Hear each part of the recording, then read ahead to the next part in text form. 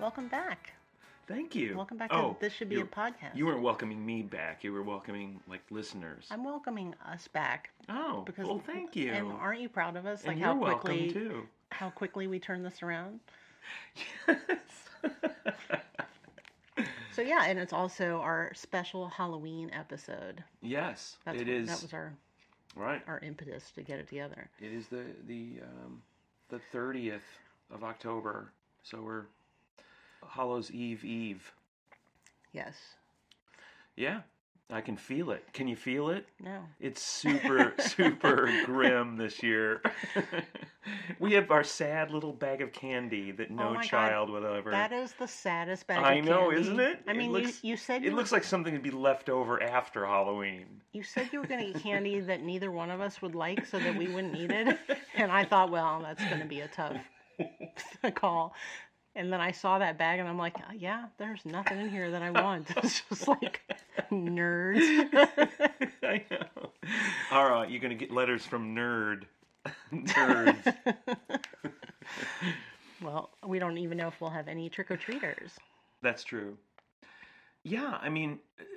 and also, if we get them, we've been trying to figure out, what to do with them. We can't, hand them candy. Do we put the bowl on the porch and let them grab it? And... If my kids were little, I wouldn't take them this year. I mean, but, for all the listeners who've been living in a cave the last 12 months, we're talking about the pandemic and how pandemics really, really buzz the high of any holiday. Whatever that holiday may be. Well, especially now that we're, where we would normally be planning our Thanksgiving. Did I say buzz the high? I think I meant bum the high. Not buzz the high. That would be good to have your high buzzed. Kill the buzz? It would kill the buzz. That's what you're going for. I said buzzed the high. That sounds like something that you do in Jamaica. It flew right over my head. But no, it's been kind of a bummer that we can't, plan Thanksgiving or even Christmas or... But then again, like my mother always said, there's people starving in Armenia. I'm sorry. Just picturing your mother is what is funny about that. I'm sorry, starving people are not funny. But I hope we're going to watch some scary TV this weekend. Oh, yeah. Well, we're going to talk a little bit about scary things tonight. Yep. Aren't we? Yeah, we are. That's the plan. Yeah. All right. Can I just mention real quick? I just got a chill. I just wanted to mention the Ghost Adventures because that seems to be a common theme in our... Speaking of scary stuff. Right. The opening 2-hour episode of The Exotic Zoo. Was it the season? Well, I think it officially starts next week, but this was sort of like the special Halloween episode. Oh, I see. It was so amazingly good. I was just I was on the edge of my seat the whole time. Well, for any Tiger... What was it, Tiger King? Uh-huh. Tiger King. Any Tiger King fan. Yeah, all the people. This is required viewing. All the people are there. It's amazing, and they get really good, very solid EVPs. There's cadaver dogs. There's a big thunderstorm. The police come. There's just so much good stuff. Anyway, so I'm highly recommending it. I watched it and I loved it, but I will say that Joe Exotic is way scarier than any evil spirit to me. That one point when the we're one guy... We're going to get into that a little bit. Yeah, I don't want to give anything away, so I'm not going to talk about all the details, all the great things that I heard. But anyway, watch it. And, all right, any other great shows we want to talk about? Unsolved Mysteries is back on, so I'm excited about that. You're having like a renaissance of true crime and scary... I am. Disturbing murder shows. What are we drinking? Well, I'm having a beer that was made, it's the final reserve of the year 2020. It seems really apropos for some reason to be drinking on our show. It's a bourbon barrel aged stout with vanilla and chai spices. Called? Dragon's Milk Reserve. Nice. Yeah. Very appropriate. It's 11% alcohol too, so by the end of this podcast I'll be schnockered. We didn't talk about your drink. Go for it. Not that it's earth-shattering. I'm having a whiskey sour. Kind of my Friday night thing, and it's That Friday is your, night. you know, you're putting your feet up. You're taking your shoes off. You're stretching out. My baby's making me a whiskey sour. And tell us about what you're going to read us. Well, it's a story called The Beaumont Prophecy, and it was originally published in this wonderful little compendium, little anthology called Twilight Tales Presents Spooks. And it's edited by Tina L. Jens, a wonderful woman who was the first person in Chicago when I moved here in 1980 something, who helped me kind of meet other writers. And she formed a little sort of salon at this place called the Red Lion in Chicago. Do you remember that place? Of course. I mean, maybe it's still there. Actually, I should probably know that, but I think it was remodeled or moved or something. But anyway, there used to be this great English pub, and we would all get together, all the writers in town who were kind of misfits, and you know, some were, you know, published writers, others were, you know, fledgling writers, and we'd all get together and we'd eat like fish and chips and drink stout, and we'd read scary stories in the upstairs of this bar. And someone had committed suicide up there. Ooh. in the bathroom. So it was always, you know, a little spooky up there. It is still there. I just looked up. It's temporarily closed, probably for a pandemic. Is it in the same purposes. place? Is it in Lincoln Park? Yeah. Yeah. Anyway, that was a lovely place. It was across the street from where John Dillinger was killed, just for all you non-Chicago Yes, people. the Biograph Theater. Anyway, but this is a Halloween scary story for the campfire, but it's also experimental because I want to always have subtext in my horror stories and ghost stories. So there's a superficial thing you're scared of. In this case, it's a haunted house, but in many of my stories, I try to have something even more scarier beneath the surface that you're scared of, which is from real life. So the superficial thing is sort of an imaginary sort of fable, but deeper. There's something you're scared of that's real and is very plausible for a human being. So listeners, see if you can catch what that is. Anyway, without further ado, this is the Beaumont Prophecy.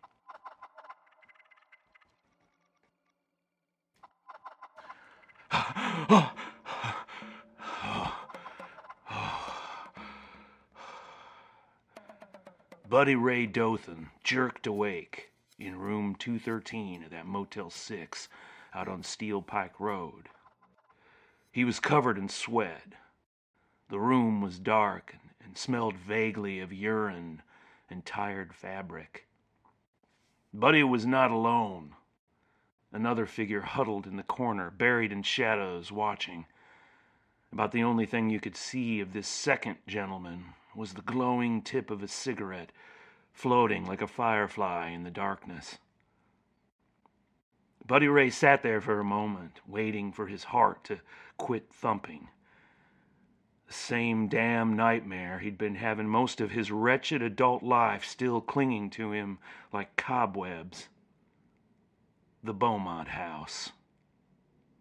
Once again he dreamt of that same rotten Victorian pile with its pigeon-spattered black turret rising up into the autumn sky, and that same diseased orifice of a doorway gaping open and beckoning to him in the strobing nimbus of a jack-o'-lantern's light.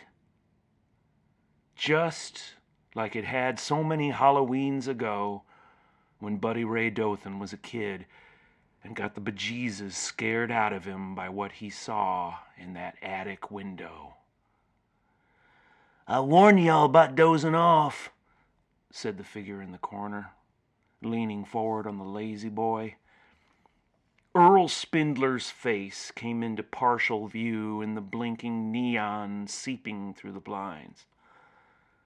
Earl had grown up with Buddy Ray, and had also been spooked on many occasions by the Beaumont house. A leathery man in his late 40s, Earl wore faded blue mechanic's dungarees, pocked with grease. His gaunt, lined face was etched with a lifetime of disappointments and dashed dreams. "Is it time yet?" Earl looked at his watch. "Just about. Pretty near midnight. Y'all ready?" "Yeah, I'm ready as I'm ever gonna be," Buddy murmured and scooted over to the edge of the bed. He burrowed his feet into the broken-down boots, then waded through the swamp of empty beer cans. A rail-thin man with a shock of thick, greasy red hair, Buddy Ray had the stooped shoulders and tattooed arms of a career convict. He'd done 2 tours at Marion, one for reckless endangerment, one for assault and battery, and was currently looking at a decade of hard parole. "You got them waterproof matches?" Buddy gave him an annoyed nod and told him yes for the 3rd time. Yes, he hadn't forgot the damn matches. They got their stuff together and left the room unlocked. Earl's battered 4x4 was waiting for them in the parking lot.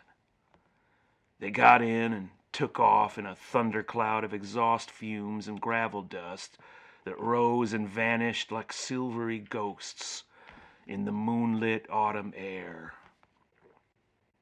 It took them 10 minutes to find their way across their little blue-collar hometown. They rode in silence, smoking cigarettes and trying to avoid eye contact with the landmarks of their childhood. It was too painful to see the playing fields and schools and jungle gyms and Dairy Queens in which they had harbored their secret, desperate dreams and goals. It was too agonizing to think of all the failures that had greeted them as adults. The ruined marriages, the lost jobs, the trails of human wreckage, all because of that cursed house. All because they had defied the neighborhood legends and had gone up to that deserted doorway and had rung that broken doorbell on Halloween. You know, what if we just drive by? You know, toss a Molotov cocktail at the place and call it a night, you know what I mean? Earl was murmuring, gazing out at the side mirror as he steered the truck up a narrow macadam toward the cathedral of elms that comprised Beaumont Hill. "Nope, gotta be just like we agreed," Buddy Ray told him from the shotgun seat, snapping another kitchen match with the edge of his thumbnail. He sparked his Marlboro with trembling hands. What the 2 friends had agreed on was that they would torch the old haunted Victorian at the stroke of 12 a.m.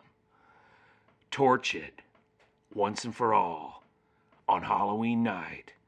Torch it in the same fashion they had been cursed by it so many years ago, right on that slumped porch, right after ringing that silent, broken doorbell. Buddy Ray still remembered that horrible moment, like it had happened last week. 2 cocky 12-year-old kids ringing that mute doorbell, then glancing up at that cracked attic window and seeing those horrible faces in the darkness behind the glass. Somehow it seemed as though the curse on Buddy Ray Dothan's life had started right at that moment. The endless string of bitter failure and disappointments.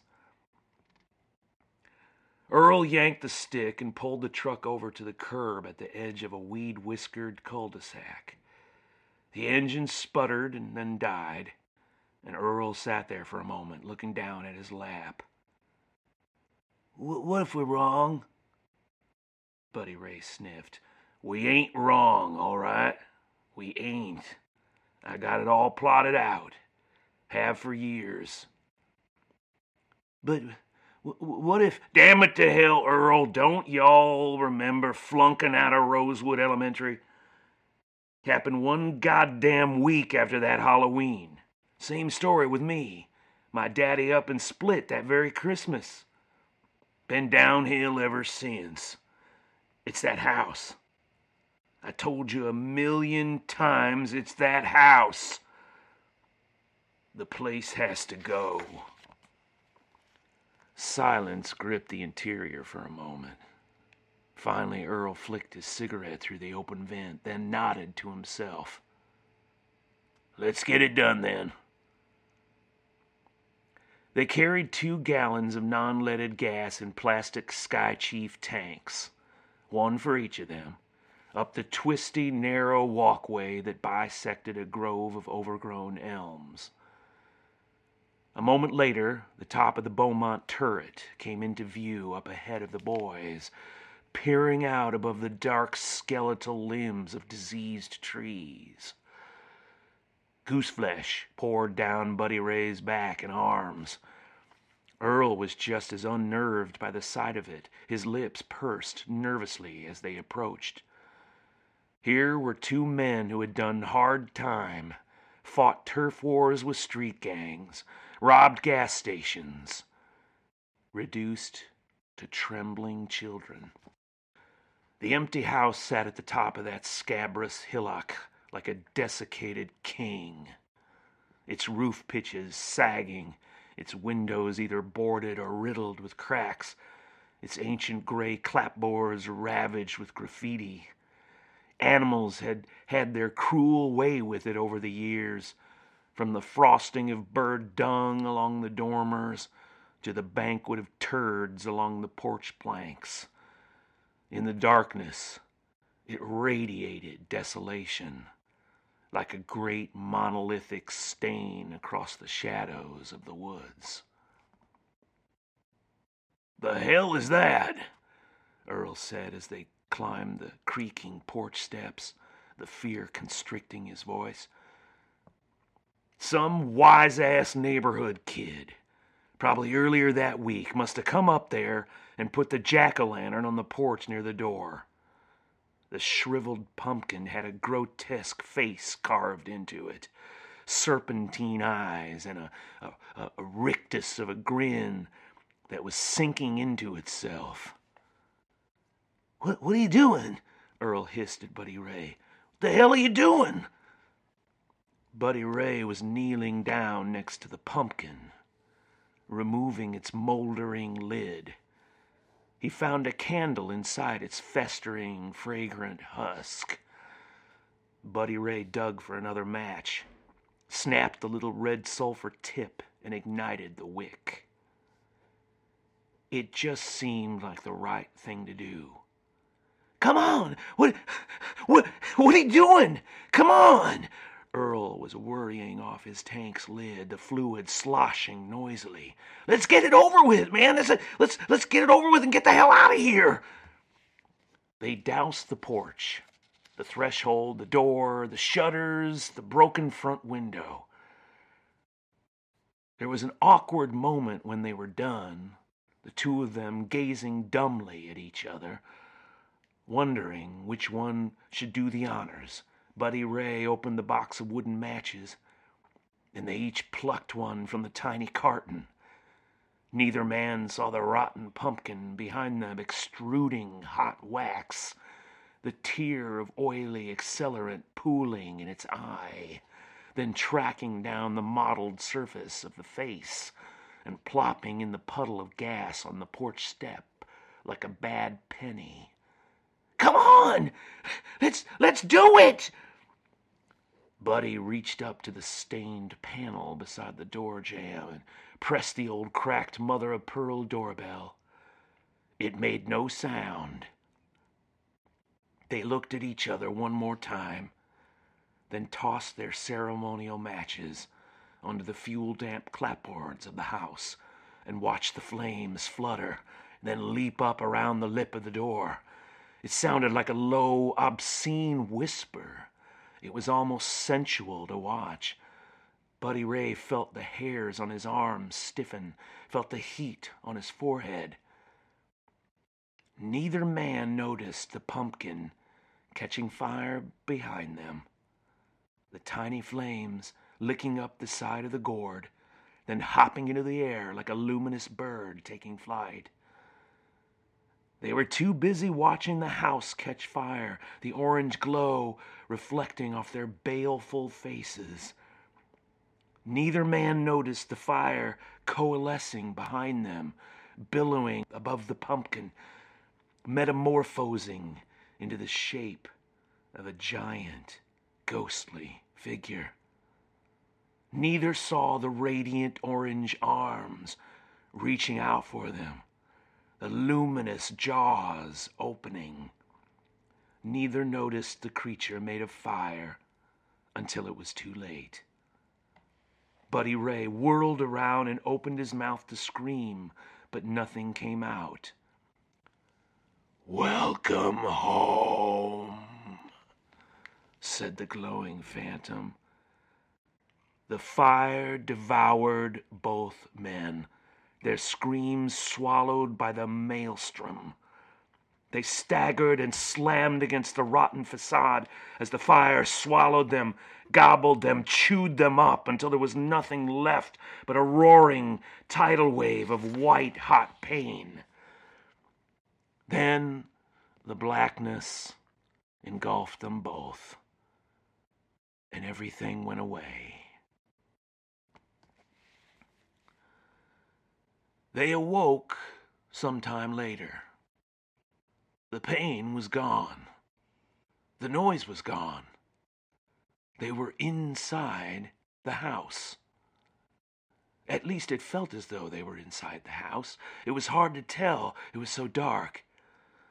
Eyes adjusting to the gloom, they realized they were lying in a vestibule at the base of a narrow staircase. The muffled sounds of voices, sirens, cars driving up, doors slamming, came through the walls from somewhere nearby. The air smelled of mold and swamp rot. The two men managed to rise to their feet and then feel their way in the pitch darkness along the wall to the steps. Lacking any other way out, they did the next best thing. They climbed the steps. The ancient risers did not creak. Their footsteps were completely silent. They found their way through a door. The attic was filled with ancient moldering trunks and antique furniture shrouded with stained sheets. Earl went over to the tiny attic window and looked down. "Oh, Jesus, no. Oh, no. God, no." Buddy Ray hurried over, crouched next to Earl, and gazed through the dormer porthole down at the front of the Beaumont house. An EMT unit was parked next to the hook and ladder truck, its red chaser lights flickering off the fog bank of noxious smoke from the dying embers of the dwindling fire. Buddy Ray's heart turned to ice, his soul constricting, his whole pathetic existence distilled down to this terrible moment of clarity, gaping down at his own scorched body, being loaded onto a gurney next to Earl's, then stowed into the rear of the morgue wagon. But worse than that, far worse, was the realization that he had seen all this before, that he had been shown this by the house. Time and time again, through the years, one horrible moment replayed endlessly in nightmares, when little 10-year-old Buddy Ray Dothan had gazed up at that decrepit, cracked attic window some 30-odd Halloweens ago, and had seen his own adult face up there next to Earl's, his own tragic future written across the owlish, charred expressions of two hideously disfigured ghosts.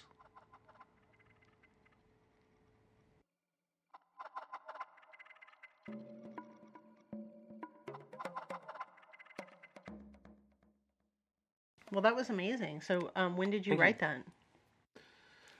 Like 2004, something like that, 2003. I've written, I used to write stories for Halloween almost every year.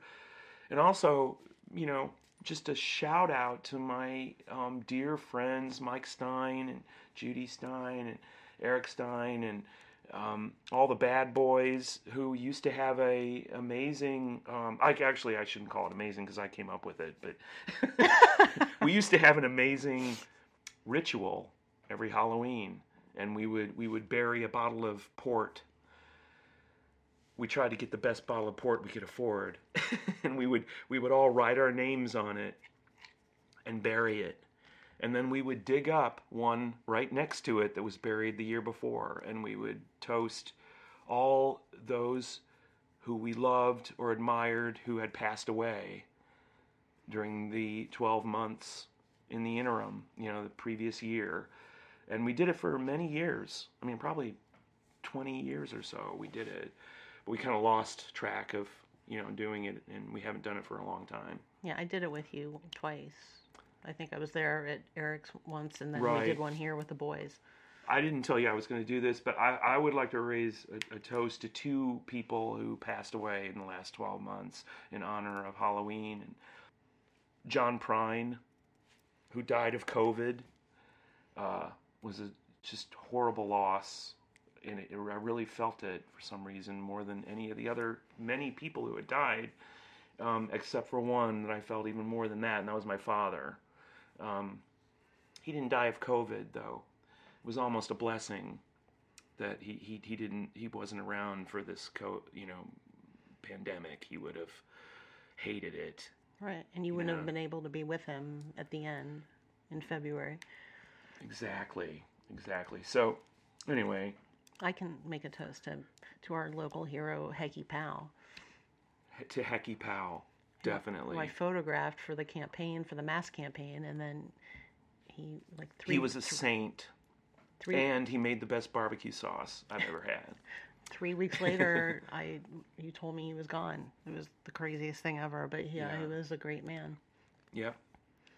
Yeah, and you took a beautiful picture of him with the mask on. I did. Very proud of that. What a strange era we're living in. I know. It's now officially become an era. Right. It's not just, what a strange few months, I hope. Right. Now the few months is going on a year. Yeah, and with no real light at the end of the tunnel. Right. Yeah. The trend is going the wrong direction.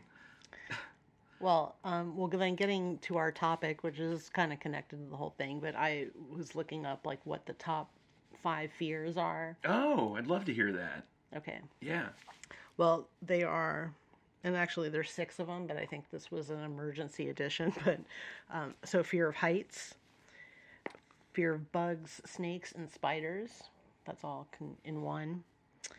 Closed spaces, which I totally get. Yeah. Right. Flying, which you get. Oh my God. Darkness, which I very much am terrified of. And then the last addendum is getting a disease, which I think we can all appreciate. I'm now petrified. I don't think I can go on. Wow. Well, what are you most scared? What are you most scared of? Quite a list. I know. Well, I have to say. Of me getting a disease. Yeah. That's so true. Fear is fluid. You can quote me on that. One fear will turn into something else sometimes. I remember when our youngest, Bill, who's now 20. But I remember when he was a little kid, he had a debilitating fear of all things Halloween.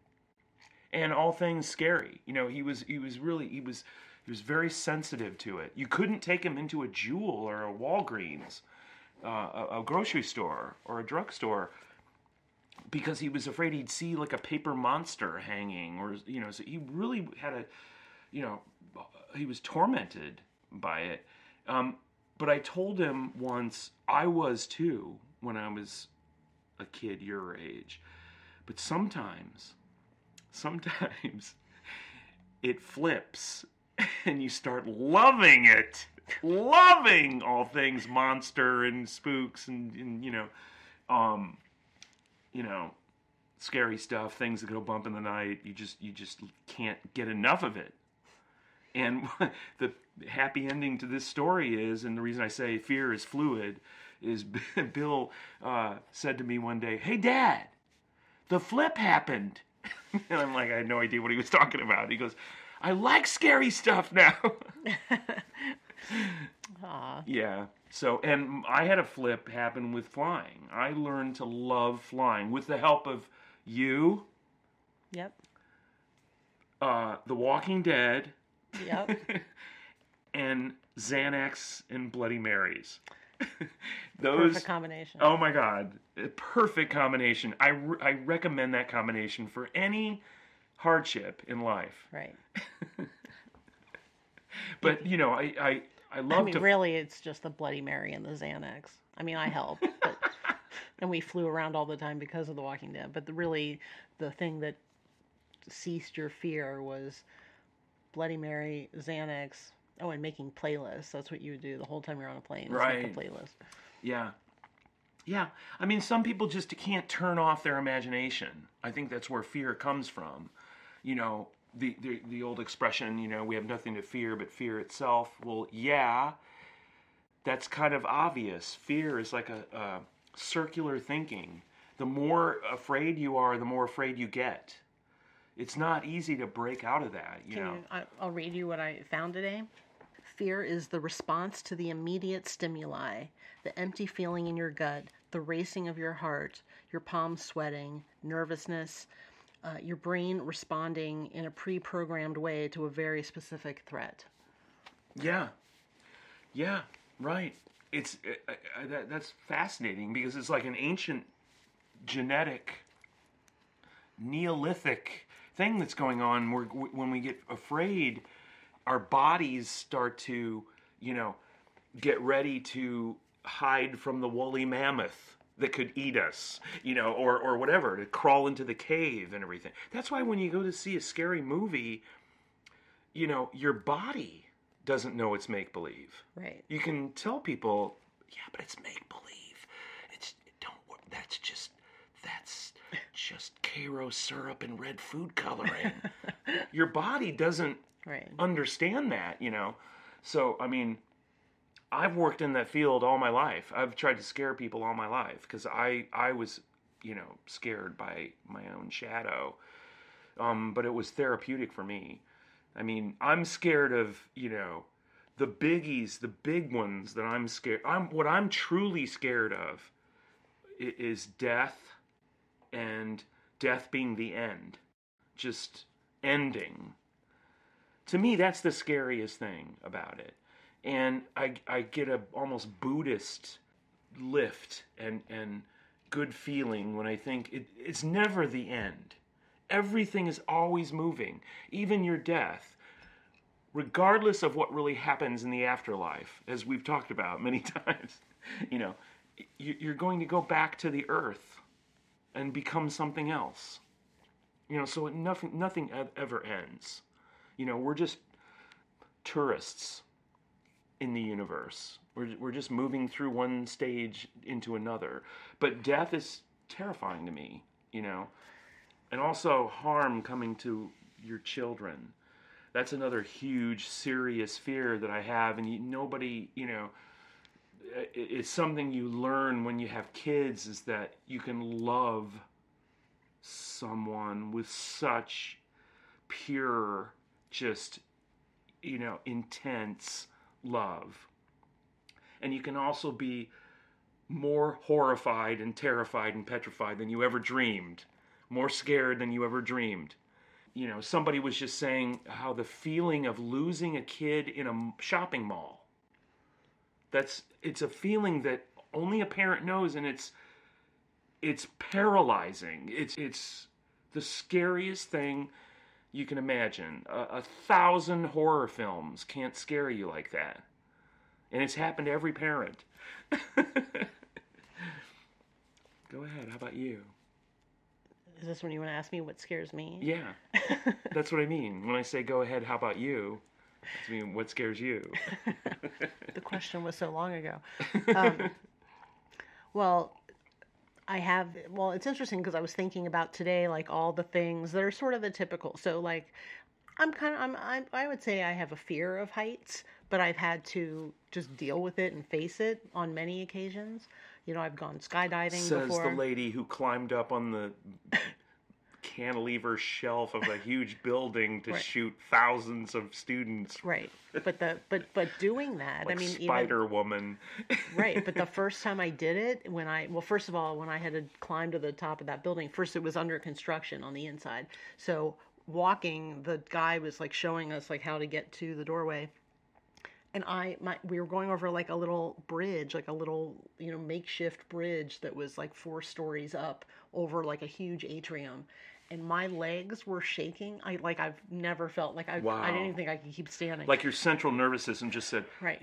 This is not good. My legs. We don't like this. My legs just go nuts, like on the inside, And so I made it, and I got there, and then they just had like these 2x4s, and they were gonna like put a harness on me, and then I started panicking like afterwards.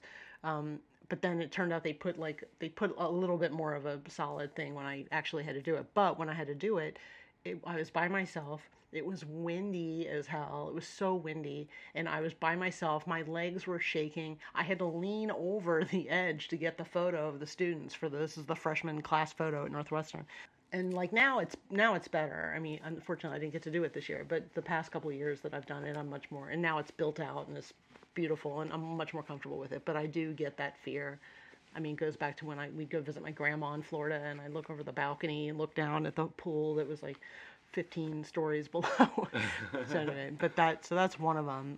Then how can I just jump in and ask you a question? How are you such a sanguine, groovy, cool, calm flyer?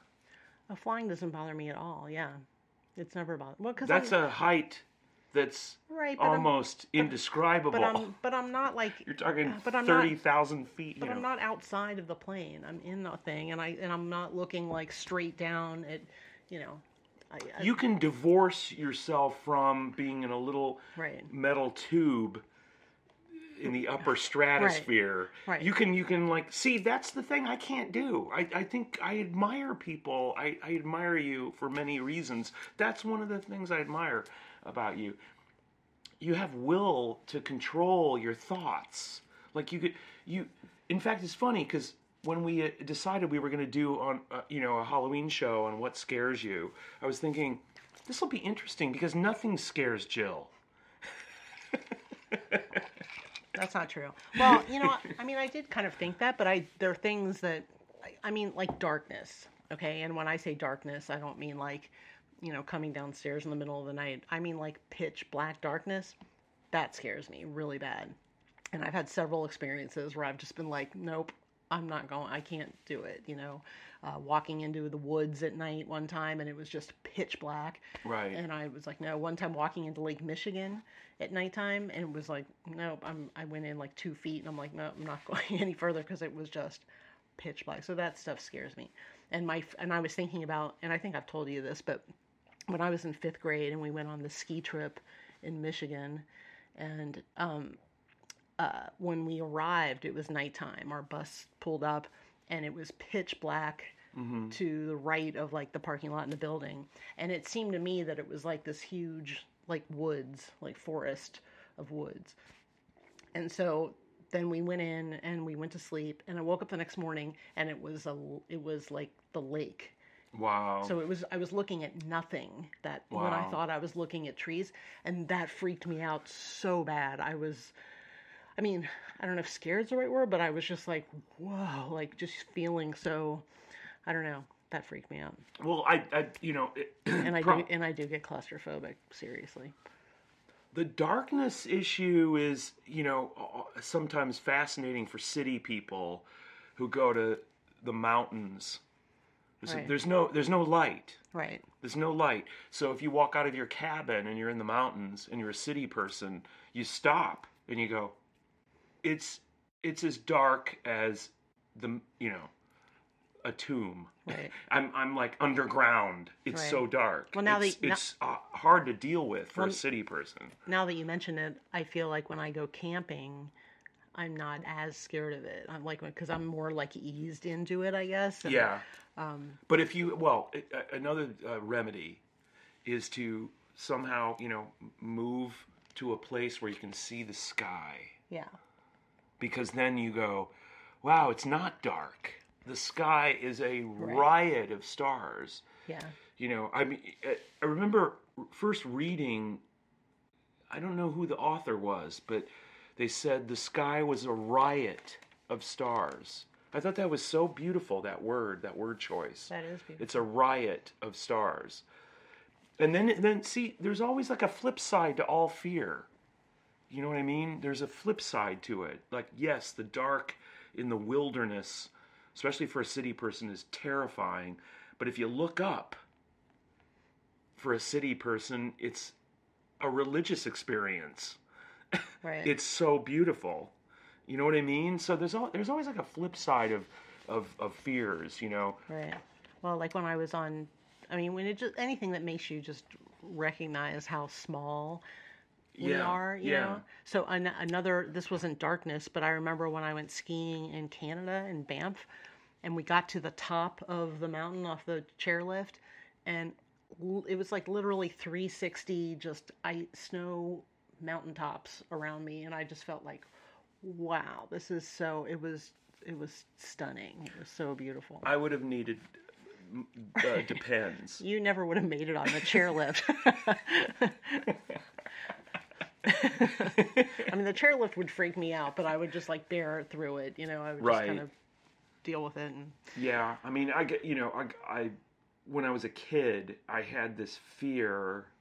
I don't think I definitely have never talked about this publicly, but when I was a kid, I had this really serious fear. Like nowadays, probably a parent with a child with this fear would probably send the child to a therapist. But I dealt with it because this was the 60s, you know, and they didn't send their kids to therapists in the 60s. They just said, get over it. But I was deathly afraid that I was going to lose my sanity. I was going to lose my mind. yeah, I mean, I would lay in bed at night going, you know, I guess it might have been my imagination was so powerful when I was a kid that it terrified me and made me think that I was losing my mind. Because I would think about these crazy out there thoughts. Just, I used to think, what if I believed something so hard it would come true. You know what I mean? Mm-hmm. And I couldn't control my thought. I still to this day can't control my thoughts, but I've monetized it. you've turned it into books. I've turned it into a career. A lesson for all of us. Yeah. Well, it was funny because when you said that the story was about a haunted house, I had a very vivid memory of my dad taking us to a house in Cincinnati that was like the haunted house to go to. And I think it was the only time I ever went there, but it was so scary, and it was so like walking through like a dark. Wait, it was like a thing you paid to go to, or it was an actual haunted house? Oh, you paid to go to it. It was like an attraction. Right, like they set it all up. But it was an old house though, and they just like turned it into a haunted house. But I remember so many like creepy things. A lot of it was like walking into a dark hallway, and then all of a sudden the floor became like this jello-y rubber thing, and like hands grabbing out, and I was so terrified. I'm never going to a haunted house again. Which is funny because now I'm obsessed with Ghost Adventures, and I want to. Right, you had the flip. I did have a The flip. flip. You know what? I think it's the flip. It's all connected. It's all connected because I think that being scared is a sign you're truly alive. Yeah. And it's a good feeling for many people. Not to be so scared that you're, having, heart palpitations and Right. can't swallow or something, but feel that's why people go on roller coasters. I've always thought that like roller coasters are for people who have average imaginations. I'm not putting them down. I was going to say I love roller coasters. I'm not putting down the people, but they're people who have average, normal imaginations. They can control their imaginations. Okay? But it's fun for them. I'm not saying this is you, but maybe it is. I don't know. I mean, now I'm wondering. But, Yeah. people with normal imaginations who can control their imaginations. I don't know if that's the majority of people walking the earth. Maybe it is, maybe it isn't. I don't know. I have no idea. But the roller coaster enables them to go, I'm going to fucking die. Oh my God. It's like they can't go there in their normal imagination because they can control it. Like the rest of the weirdos like myself, we're constantly thinking we're going to die. So going on a roller coaster is a double whammy. We don't need that, okay? Right. We're constantly thinking about dying. Why do we need more of that? I remember going on we went to Six Flags, and Joey and all his friends were going on the big roller coasters, but I hung out with you and Bill, and we were like on the log flume. Winnie the Pooh. The log flume, Right. and I was just like, The oh baby my God. coaster. And then finally at the end, I'm like, I have to We go went on on the a roller Peanuts coaster. I was just like, I just wanted to go out with Joey and his Right. friends and go on the big roller coaster. Right. But then I got Bill to go with me, and that was like Bill's and my first Right. little bonding experience together because he was scared. That's awesome. Yeah.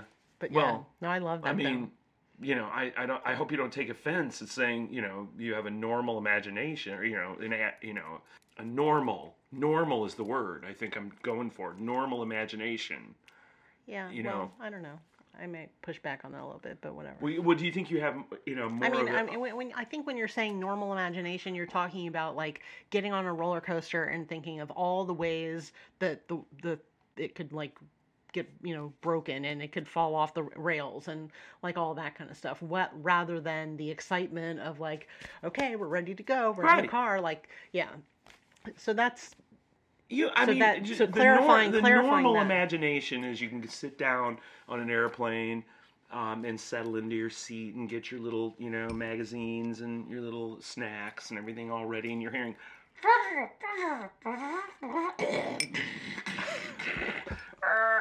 you're hearing the noises and shit and plane trembles for a second, then it starts backing out and everything, and you're not even noticing it.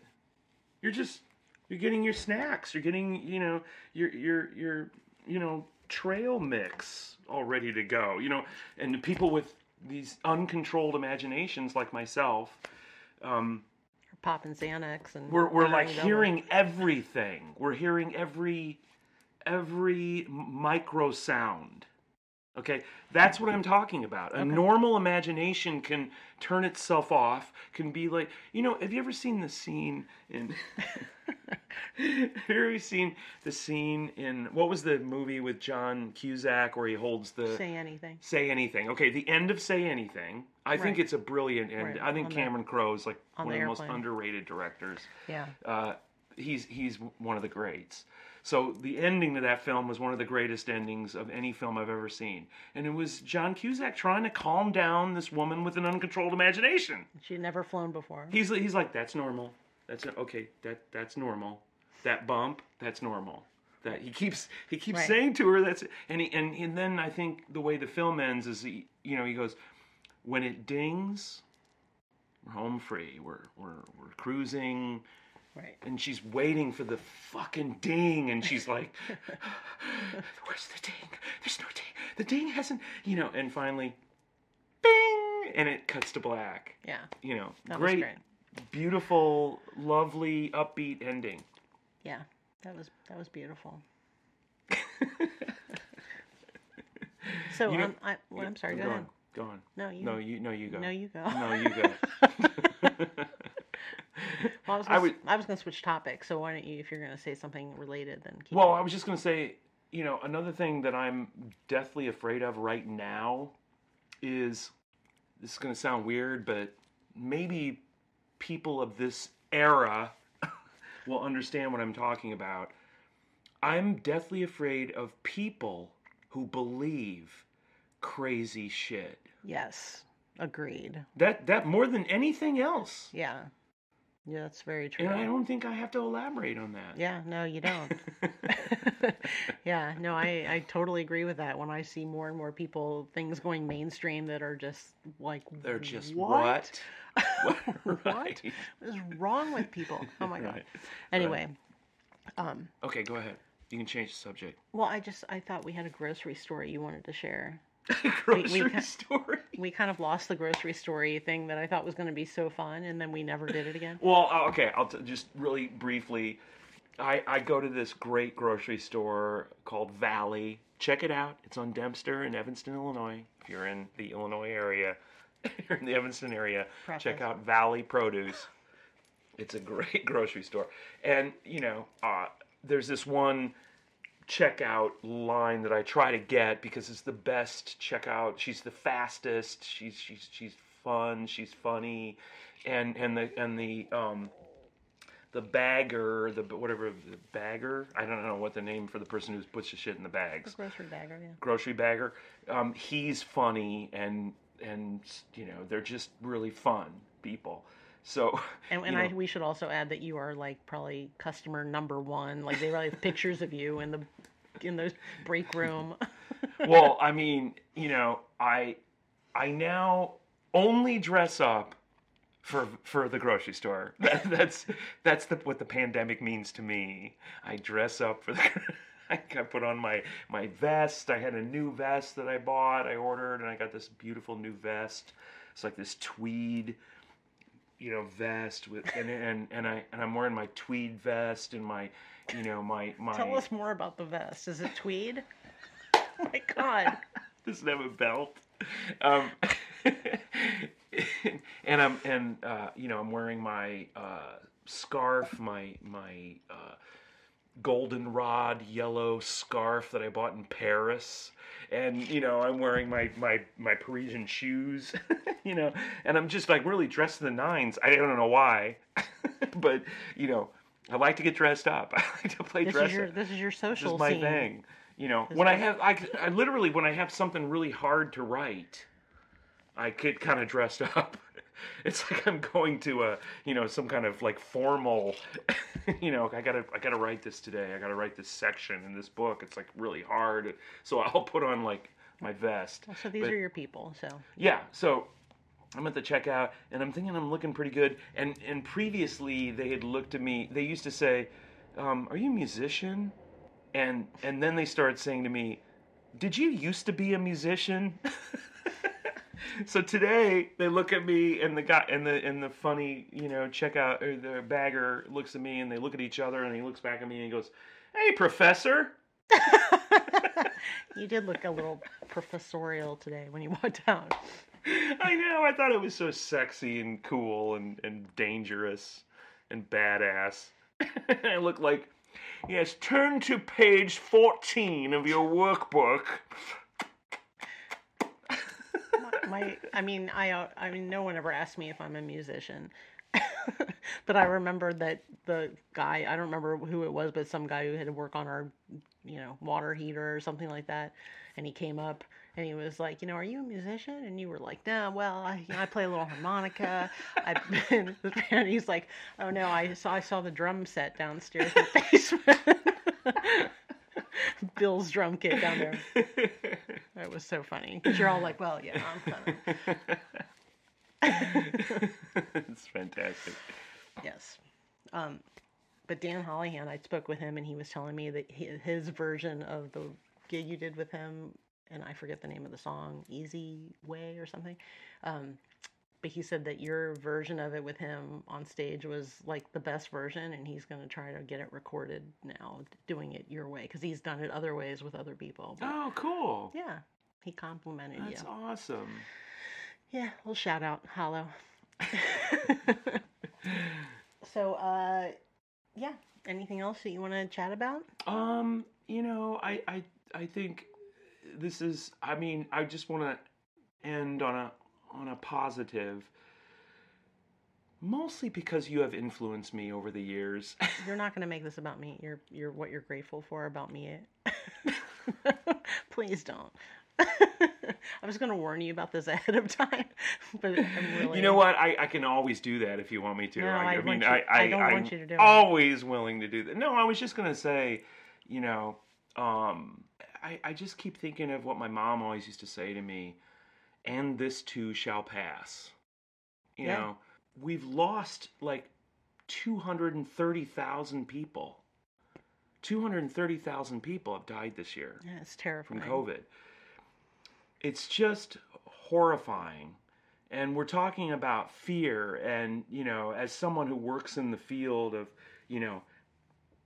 fun fear, I'm not working in the field of, really serious, terror. I mean, I work in, popcorn fear. My fear is popcorn fear. I'm not ashamed of that, because like I said earlier, I think it helps, it sort of makes you feel alive when you have a fun kind of scare. The jump scares, the latest, convention in horror movies, where something jumps out at you or something's in the mirror behind you. Right. Attacks and stuff and everything. But it gives you a little, feels like almost like a defibrillator. It just makes you feel alive, and it's exciting, and people love it. And that's great. And that's what I do. That's my job, But this is really, horrible and sad and heartbreaking. And, it's not just the John Prines. It's just everybody. It's people's parents, people's, aunts, uncles, grandparents, husbands, wives, grandparents. Yeah. And, I think, in the spirit of Halloween, I've always thought that, like I said, our ritual for Halloween has been regeneration. We bury a new bottle of wine, we dig up the year-old bottle of wine and toast the new, current people who have passed. And then we bury, that bottle of wine for next year's. And it's just sort of like a harvest and a turn. There is a season, and, I want to say, I feel like this is, it's like a biblical thing. There's a season for everything. This is the season to just like stay home and wait it out so that less people die. I'll bet you when this is all over, though, I'll bet you there'll be a lot of babies. What are you saying exactly? Well, You got something in mind? Or? Yeah. No.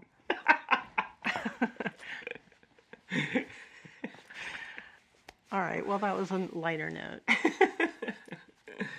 Well, thank you. Thank you for another, this should be a podcast. Yeah. No, this was good. And I'm so proud of us that we got it done. It was like 3 weeks. Turnaround, I think. Oh, yeah? Like we're still... So this is our shortest interval. Yes. By That's far. Exciting. Maybe we're getting shorter intervals. Yeah. Maybe. Don't quote us on that. Next one will be like in 2021. No. No. We'll do better than that. Right. All right then. We owe it to our fans. Well, everybody have a wonderful... All three of them. Yeah. We love all three of you. Amy, Ashley, and my mom. And Todd and Donnie. Todd and Donnie. All right. Well, happy Halloween and... Yeah. Happy holiday. All right. Love ya. ya. Bye. Bye. The music for This Should Be a Podcast is Close Shave by the Riptones. Like everything good, it's on Spotify.